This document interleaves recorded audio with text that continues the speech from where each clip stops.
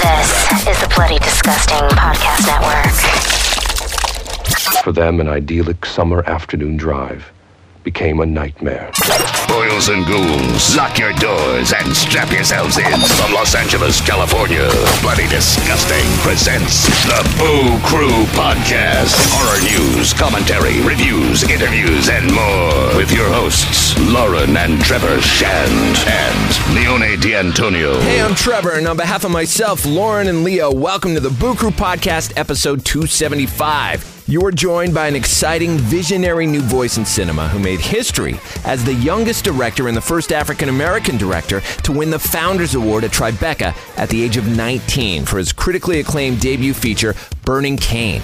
Immerse yourself in the work of Phillip Youmans. Hear all about his unique and powerful approach through the process of making his new short, VOODOO, available now as part of Hulu's Halloween Hub, in conjunction with their Initiative 29. We talk about the magic of film itself, in his case, the tangible grit of Super 16, striking wonderful polarity in music, artfully weaving in metaphor, and the unforgettable images and free association that are a part of horror's lifeblood. A conversation with Phillip Youmans on episode 275. It starts now. Go ahead, scream. That's all we need. Another victim crawls onto the gurney for a Boo Crew autopsy. Joining the Boo Crew via the Speakeasy Studio is a gifted and visionary filmmaker who made history when he became the youngest director and the first African-American director to win the Founders Award for Best Narrative Feature at the Tribeca Film Festival at the age of 19 for his highly acclaimed debut that he created while still in high school, Burning Cane, now available on Netflix, which was also celebrated for its fluid cinematography and performances. He's been profiled in Forbes, Dazed, and more. His work is musical, poetic, deeply meaningful, and powerful. At time of release, today, October 29th, is part of Hulu's annual Halloween Hub event featuring classic film premieres and shorts, and in conjunction with their Initiative 29, serving as a year-round platform to celebrate diverse storytelling. His original horror short, VOODOO, is available. Here to tell us all about it, we are honored to be joined by its creator, Phillip Youmans. Yeah, man.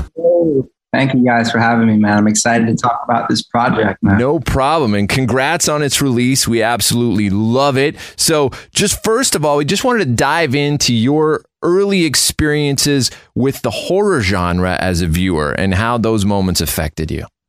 Got it. So in truth, it's interesting when I look at horror and I consider that with VOODOO, you know, it's really interesting because I almost felt like with this piece, I was more so going after the feeling, right? Going after the mood of, you know, the investment that comes from being into a character and wanting to know what their fate is going to be. That to me almost added the suspense and the horror, the element, you know, the idea of what could happen to Chance after that last frame. You know, that for me was so much more the horror than I could even show on camera. And there was a brilliant movie that like really, I think, changed the perspective of how I looked at, you know, and I think it's important to look at VOODOO in, you know, a slightly different context as well, also as like a neo-noir sort of mystery. You know, it's something where the horror elements, when they come in at the end, you know, and they come in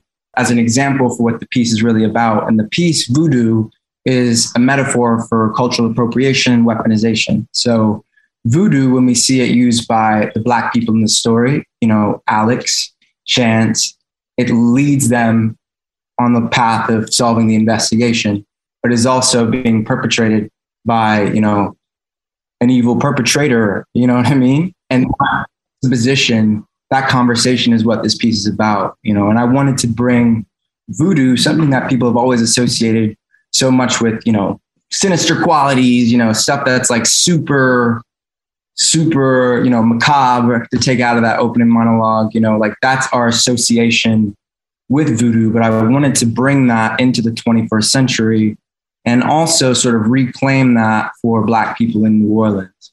And so I thought that, now I'm not a VOODOO practitioner myself, but my good friend and the lead of my last film, Burning Cane, her name is Karen Kaye-Livers. She served as really kind of a spiritual advisor for me on this project because she is like the VOODOO, you know, queen of New Orleans, so to speak. You know what I'm saying? She is just so in the know about everything of that culture in the city, and that's where I'm from, New Orleans, born and raised. And so talking to Kaya, talking about how voodoo was about balance, how voodoo was about this sort of the yin and yang effect of good and evil, that idea to me was very beautiful also to think about, instead of, voodoo being something where, it's chance trying to evade bits of this dark energy coming around. When he comes in contact with Sterling Ellis and he lets Sterling know that his intentions are good, that soothes Sterling's soul. And with that, sunshine shines in the frame. The objects start levitating. It's like it manifests voodoo in a really beautiful way, in a way that I hadn't seen before. And that's what I wanted to do with this. And then the horror, which is what the question was, and the horror really comes in at the end to reinforce that juxtaposition. I wanted to ask about that stunning scene also when they summoned Sterling, that if the film had one impactful image that could represent the story, I really think that would be it. Everything in the room, as you said, is floating. The plants are growing. What was the magic behind actually creating that physically? Well, it's really interesting. Before we shot that, this is my first time working with any real, intensive special effects, and so, and our VFX artist, an amazing dude named Max Colt, he flew into LA. He's from Europe, I believe. Yeah, he's from Europe. And he flew into LA and he was there supervising the day of. And I thought, we preemptively brought like a green screen. And I think we brought enough green screen that we could sort of like put it on the chairs or whatever that may be. But we didn't even need that, which was super wild and crazy to me, that all we needed to do was make one shot of the sort of a composite shot where nothing's in the frame, literally not the table, not the chairs. And then the other shot was literally the actors in the frame, everything else in the frame, and them performing, doing the scene as if they were floating. And Max and his team were able to make something really, really beautiful and surreal about that moment and really encapsulated that pacing of that moment really well too. So it was insane. It was insane how it's just insane how it's insane how much it didn't change much about the shot selection at all, like in a great way, like in a way that we didn't have to account for like ropes. We didn't have to account for anything like that. It really freed up. And I wanted to get that moment rising on that wide anyway. I felt like we would see that growth in that scale. Right. And then when the plants on the side start like floating and like that to me is so, yeah, they did an amazing job. Yeah. Honestly, I haven't seen anything quite like that scene, man. As far as the director goes, what a signature piece and moment to have in there. And it was just really, really breathtaking. Ending it on that note of horror. What do you think is powerful about seeing the story through that lens for a moment, through the lens of horror? What do you think that the lens of horror does to the imagination of a viewer? Well, the lens of horror to me really creates images and allows for free association in a way that I think few other genres can compare to. And I feel like an example of this, I think, could be like with Blair Witch, right? Like with Blair Witch, there's so much tension and so much fear that comes from just the idea of this thing and feeling, the fear of the individuals that we're following in the film, even more so than than the filmmakers could have ever shown us, like that idea. Allowing that space for free association to me is so powerful. And an example that I say when I think about like allowing the audience to have the idea to come to the association and how that can be really powerful is actually not from a horror film per se, but from a film that's in the thriller neo-noir genre. And that's Seven, a masterpiece. And an amazing thing about Seven, which I always thought was just killer, was that there's one of the sins, lust. We just see this like super fucked up object, like in this Polaroid, this picture of it. And that's the only crime scene that we don't see. But from seeing that picture alone, what the fuck that shit looked like. And it's nothing pretty. You know what I'm saying? Like that to me is so powerful. Like that, I don't know. It's very, very, it almost gives the audience an opportunity to be a part of the world building in a way that I think is really interesting. And when it comes to horror, I think that only really kind of furthers the immersion, like we see at the beginning of this film that the coroner describes what happens to Chance as a nightmare. For the detective, this lurid investigation became a nightmare. And we just see the beginning of that. Now, the rest of that, our mind is left to wander and think, what else did this nightmare hold for Chance? What else lay before him? What happens to Chance? That to me is very, very important. Allowing that space for free association is something that's important to me as a filmmaker. And I also think a hallmark of a lot of great art, not all great art, for sure, but a lot of great art. Yeah, definitely the art that sticks with you, I find, The writing of that opening monologue, when did that come in context of creating this piece? Was it your gateway in?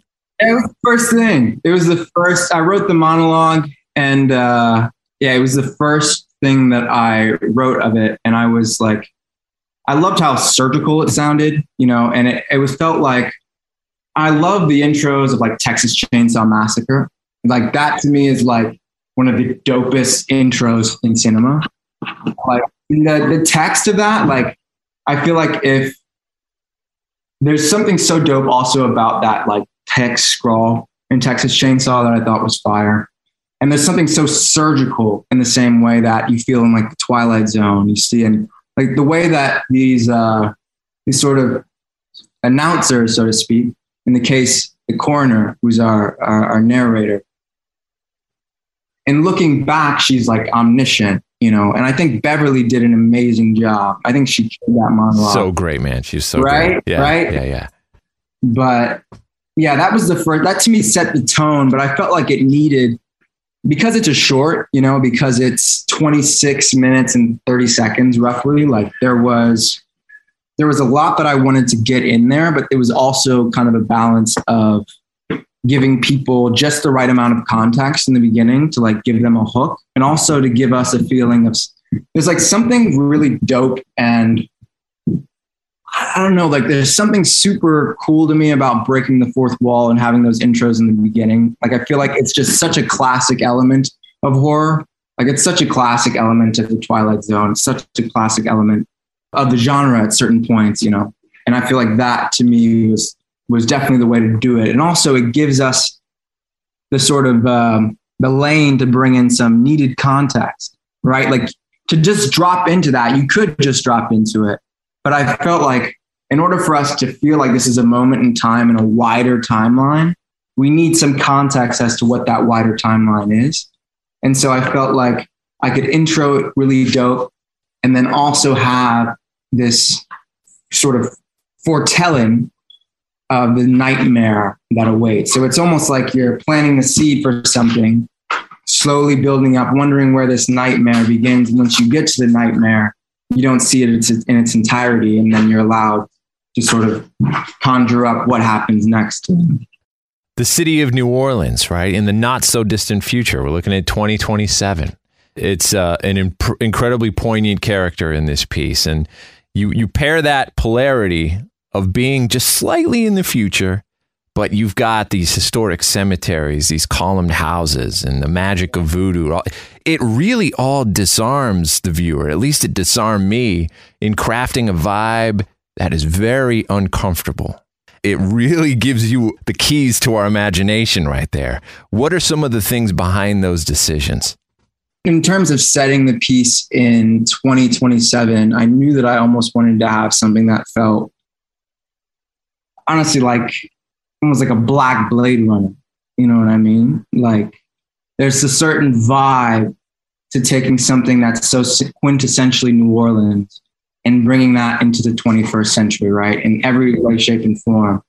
And I feel like that the representation of that also, to me, is manifested in a couple of different ways. Like I feel like New Orleans also is always seen as such a black and white city when, it is a diverse melting pot, and there are people of from all across the world who have found a home in New Orleans. And I wanted the people that you see, the world that you see, to be indicative of that. And so that played a part in our casting choices as well. And also with New Orleans, that Rashad Rico Brown, who plays Chance, and Faith Bowie, I went to high school with both of them. And I was actually had physics class with Faith when I'm in my freshman year, and then Rico, we went to NOCA, and he was in set design. So he was like building sets for the theater productions there while I was in media arts and film. And they were homies. And then in this case, I felt like what would give the piece the most, authentic kind of brush in and the most refreshing take on the city and on these characters, and on this mood was to have young people and people that are also from the city and can just be New Orleans without trying. And that to me, I think is something that is manifested, but also the only person that isn't from New Orleans, and it's fitting, is Ethan. And Ethan plays Wyatt Lever. And I think Ethan did an amazing job, in creating that atmosphere and also bringing this. Ethan is young, and Ethan is, after I saw Ethan's tape, it shifted my idea of who Lever was. I imagined Lever as something more initially as like an older guy, someone who's, generational wealth based on Black suffering, the kind of person who went from plantation to private prison. And that's still the case for Lever. But casting younger, not only was Ethan just the best person that auditioned, like he's amazing, but not only was that the case, having him be younger, I also thought brought that into a more contemporary conversation. It made it feel like this idea, this almost archetype of this Southern good old boy still lives on today, albeit in a much more polished, maybe, form.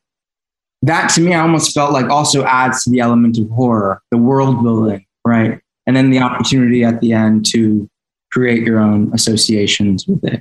How would you describe the relationship between the detective and the coroner? Well, the detective and the coroner, it's like Alex has a very maternal sort of protectiveness of Chance, but they're friends and they speak very real to each other. Alex is particularly connected to the spiritual world, because she's a coroner.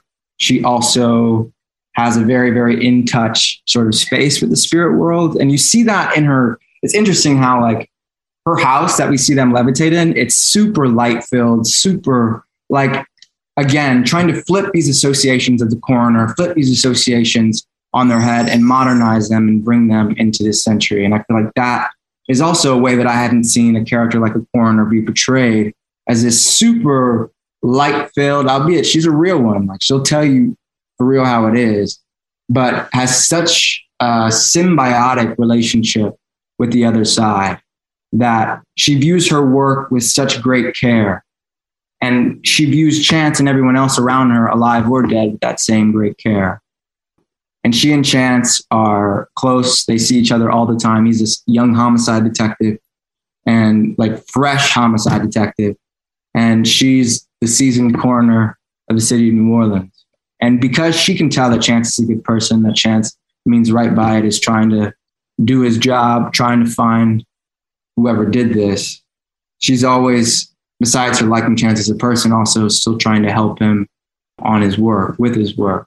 But this case, VOODOO, is the first time where something very, very different has happened for them. And it's something where the reason I wanted to drop it in now is that all the other killings, all the 7 other self-mutilations had happened in private residences, in a warehouse. But this 8th one happens in a graveyard, which is particularly sacrilegious. And that for someone very, very in touch with the spirit world is going to make the coroner queasy like she was in the beginning of the story. And it's that first instance where Alex is seeing more bodies than anyone, he probably should ever see, right? But this whole mood, this feeling is sinister. Death doesn't scare Alex. Death, the other side doesn't scare Alex. Spirits, ghosts, all those sorts of things don't scare her. But pure evil, maliciousness, right? A vile, disrespectful, sacrilegious nature is something that does unsettle her. And she instills that information in Chance, and that's what we set off on. The Boo Crew will be right back. Hello? Is anybody home? Sally, I hear something. Stop. Oh, please. Please help. The Texas Chainsaw Massacre. From New Line Cinema. Rated R. No one under 17 admitted without parent or guardian. The Texas Chainsaw Massacre.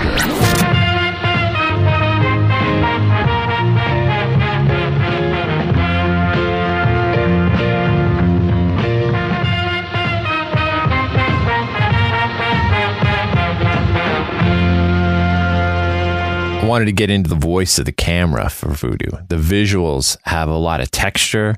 They have warmth. And one of my favorites is after Liver throws the glass down and we get those amazing like lens flares and a lot of film noise and stuff. It's wonderful. How do you achieve that? And why is that important for you? So we shot on, well, first off, thank you. I'm stoked that, how it turned out, overall. And I think it's beautiful and I'm super proud of that, and part of that is from shooting on Super 16. Super 16 to me is just an amazing format. It's a format that was, initially reserved for shooting on docks, before the advent of digital cinema. And so we have this association with 16 and truth, right? And so I feel like for the most part, that's what I try to shoot with. And also because the texture of 16 is absolutely gorgeous. If you have a calculated composition, if you shoot that on 16, that calculated composition just became absolutely insane. I feel like it just is an automatic, it ups the ante, and it's just such a beautiful format. And the relationship that I think, the media has with the medium has with film is one other thing. But I feel like in truth, the reason that I wanted to do it with this project and the reason why I've been shooting on 16 really ever since Burning Cane is because of how it's irreplaceable. You can match 16, you can match a shot here or there, but the real lived in world, the texture that you feel, I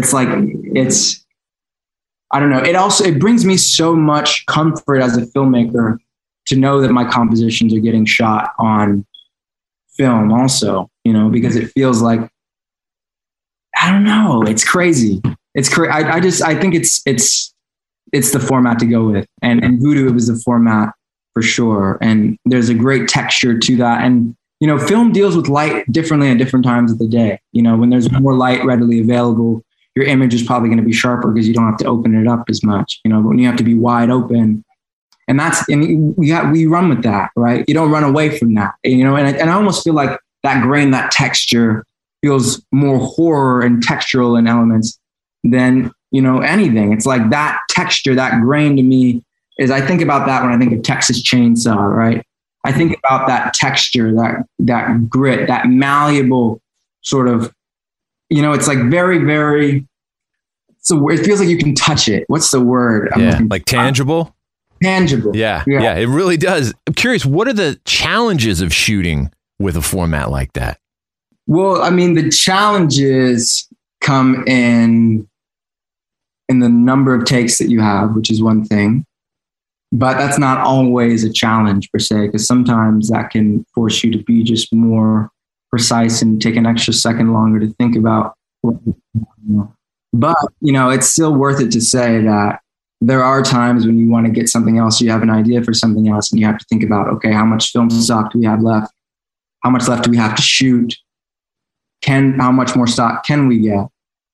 But my feeling with that is always like, shoot what you can. I always want to be able to leave set feeling like I got the vision that I set out for, and I feel like 16, for everything that 16 does, the only challenge sometimes can be with just not having the sort of infinite number, right? But that's not even a challenge per se. It's like it comes with the medium, it comes with the territory, and I feel like I embrace that. It's all very much worth it to shoot on 16. I think the only other thing that I could also say is like is a challenge, but it's not even a super intensive challenge sometimes, is just in wanting to like hop into something ASAP. Like you have to wait a couple days for 16. And for someone who's so anxious about seeing everything day of, anxious to hop in the edit and start editing, like that's a challenge in patience for me sometimes. But again, it's nothing enough to make me not want to shoot 16. Right. It's almost more meaningful that way, man, right? Low key, right? Yeah. Yeah. It's sacred that way. The interior design on some of the sets, in particular, Mr. Liver's house lives in this incredible place. It feels like a museum. Yeah. Where did you find it? How much of that is set deck? How much of that was there before? So the house, the exterior was shot in New Orleans, but the interior was shot in LA. And the house in LA, it's beautiful. It's built, like 100 years ago or something. And we came in and had these amazing green walls, and it had this amazing, sense of space and lived in feeling. And it had that feeling again, like a museum. And my whole idea with the Liver house was that we were going to see his obsession and fixation on Black people and obsession with Black culture through the fact that we see this white man with a bunch of African artwork, right? Like everywhere, like in every little corner, anywhere there could be a painting hung up or it could be a piece of artwork, there's something there, and it more than likely is Black.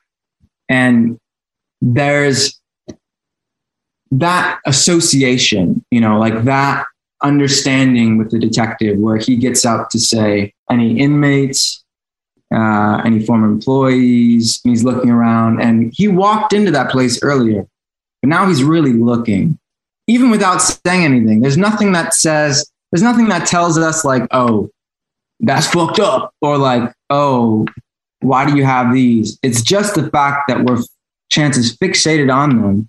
We know whose house this is. He tilts his head, and then the moment that Chance tilts his head to take a closer look, Wyatt notices that he's taking a little bit too long, and he says, yo, it's time to go. And that to me was a part of us understanding that, all right, well, this Liver guy definitely probably has something to do with it. There's also, it creates this conversation. Liver is even more than the individual, is a representation of this idea of cultural appropriation, right? And of weaponizing and exploitation. And Liver Corrections is his manifestation of that. It's a private prison. And Wyatt Liver, just like a lot of hunters sometimes, people who just go out and kill or just outright awful people, they'll sometimes keep, little reminders or tokens or things. And in Wyatt's case, it's just a fixation and an exploitation with all things Black. The choice that you make with score plays with polarity a ton. And this is not music one would typically associate with something pertaining to the supernatural. These sweeping strings, that open and close of the film, the fretless bass, reversing music. It makes the journey even that much more unsettling. What did you want the music to elevate? So shout out to my composer, Chris Runners, and my co-composer and engineer, Edwin Gonzalez. It's two incredibly talented young musicians. When I spoke to them about it, it was important for me for this soundtrack to feel soulful, but also feel just as electronic and kind of processed and produced, and somehow kind of tote that line of feeling all of the sort of the energy of an acoustic soul, but infusing that into something electronic and synth-based and all of this kind of thing. Like I wanted it to feel in a way reflective of like, I think one of the great scores, particularly of that detective genre, is Blade Runner, right? Like it's just is so otherworldly and ethereal, and you automatically feel like you're about to witness like the next alien, like it's like, so it's like it puts you in a different mood. And that feeling, but something even more soulful, even more reflective of New Orleans. Like there's something very cold and dope about that Blade Runner thing, but it's a it's a guy who's hunting, but with VOODOO, I wanted it to be about soothing the soul, but also feel the futurism, the contemporary nature of the story. And Chris and Edwin, they're amazing. The trailer, they're about to drop. I just sent the file for the trailer to Hulu yesterday. They're just laying graphics over it. But as soon as they drop that, Chris made a special score for the trailer. Oh, cool. It's like kind of a bit of a song that you hear when they're kissing, but it's like, I don't know. It's gorgeous. I think he did an amazing job. Again, that to me is like those strings, that swelling energy to me is like, bro, this is fucking cinema, bro. Like, and that feeling, I always felt like when I'm over here editing the trailer and then Chris sends me this track, these strings and these rising strings. And then there's like this, I did a horrible impression, but like it gives me chills, and with every piece that I make, I feel like for the most part, if something gives me chills or makes me feel very intensely looking at my own screen, after seeing it a bunch of times, after feeling that, experiencing that moment a bunch of times, then I can bet that someone else will feel something too. Then pretty much a good guide. And just Chris worked hard as hell. Edwin did too. I mean, we had a number of all-nighters, especially towards the end of this month, just getting everything finalized and getting it set. And they were amazing. I'm incredibly happy with the sound of this thing. I think that score that he made is gorgeous. I would love to listen to it like on like a mix, like, you know what I'm saying? Like a little soundtrack thing. Hell yeah. No, it's iconic. How did you land on that beautiful title card that you gave us with that? So I actually am starting this magazine called VOODOO Magazine. I made that logo about like a year ago. I just bought the address, VOODOOmagazine.com. And that was the logo that I made for the magazine. And I felt like really the same sentiments, principles, just like New Orleans and bringing it into this century, that whole spirit, there's a spiritual continuum between, the artistic endeavor of that magazine and of this film. And I just felt like the word looked so dope there. Like I even made like hoodies, bro. But yeah, I think that bringing that back, it just felt like straight up, like I almost want that look of Hulu to be Hulu VOODOO to be associated with this film, but also it's the logo that I made for that magazine that I'm going to launch. So there's going to be a connection. What would you say that you discovered about yourself while making VOODOO? Ooh, I think something that's big. With every project that I make, I learn more and more about the sort of, I don't know, I guess almost the kind of rhythm that I work in, and finding what at the end of the day is going to allow me to sleep at night thinking that I gave this piece and this piece is everything that I wanted it to be. And I feel like with this project, I have been more, I guess, steadfast in my vision, but it also, there's a certain sense of accommodating that you have to do whenever budgets might be tighter or time frame might be shorter. There's a certain sense of malleability, in this case, that's used correctly, malleability that is needed in that space, and with any production and any project. But on this project, I felt like, and it came during post-production also, I've had moments in past projects where I've like thought about, it'd be cool to get that. But I've thought like, oh, well, it would be so annoying if I did this and hit them up about at this point. But then I would, even years later, just be like, fuck, like if I had just said something that I wouldn't think about this anymore, then it would be in the project and all that. And it came down to the wire on this one. We're making sound mix notes up until the end, literally yesterday. And that to me is okay, because at the end of the day, I know in the long term and for everyone viewing the film that it's a better piece. It fits more closely with my vision, and also I can sleep at night knowing that there wasn't any stone left unturned, that I at least saw through every possible form and option and note to try to make this thing as good as I can make it. And I think that was a big lesson this time, just making sure that I remain, of course, be accommodating, kind, respectful, malleable, everything that is essential to making a good piece, but also retaining a sort of steadfast nature and knowing, especially because I'm also editing it, what I'm going to need, in the edit, what I'm going to need to make this film the best it's going to be, And I called Rico a few days into the edit, like, yo, can you record? Can you go outside, record on voice memos, like you saying, hey, Mr. Rivera, because I realized we shot that scene without him saying Rivera. And before, I knew that on a first look, on a first watch, it's important. I don't want to spoon feed anyone anything, but I had to ask myself, is it important for people to know? And it is, in order to follow the story. And so I said, yo, Rico, look, I know it's late in the game. I can't really do this officially. Like, could you just do this for me? He was like, straight up, did it, sent me it 5-10 minutes later, came in the film. And then from that point on, in that point in the film, we now know chances there. It's like those little things that we would have come to, like he would have come inside and seen Wyatt upstairs and we would have been introduced as Rivera. But it was important to me that people knew that beforehand, going into it, having the proper context and understanding that this is Rivera's house.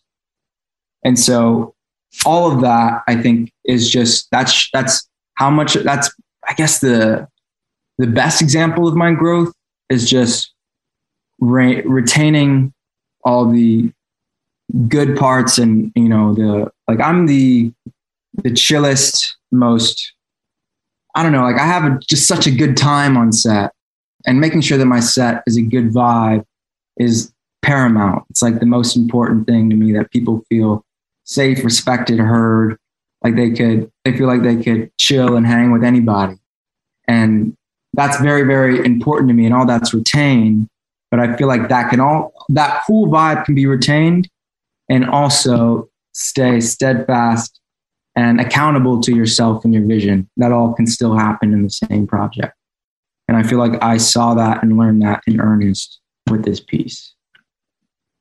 Your vision and your unique take on the horror elements in this piece are astounding. If you could be given any horror franchise that exists right now to have the opportunity to play with, what would you pick? Ooh. Yeah, I low key, it definitely would be, I think, a TV show now. Yeah. Okay. And I almost feel like, shit, I'm between, now I know Jordan Peele already redid The Twilight Zone. I mean, I love aliens. That'd be unique as shit. That'd be amazing. I'm trying to think about, like, I don't know. That's a tough question. I mean, I'm obsessed with The Twilight Zone, so that's an easy one. I mean, I loved American Horror Story. American Horror Story is dope. So you like that opportunity to be able to tell a wide variety of different styles of stories? Well, yeah, I just like because I feel like there's something interesting about, like, I don't know, like I'm very, especially with this idea with VOODOO, this short, like, I feel like this story could go on.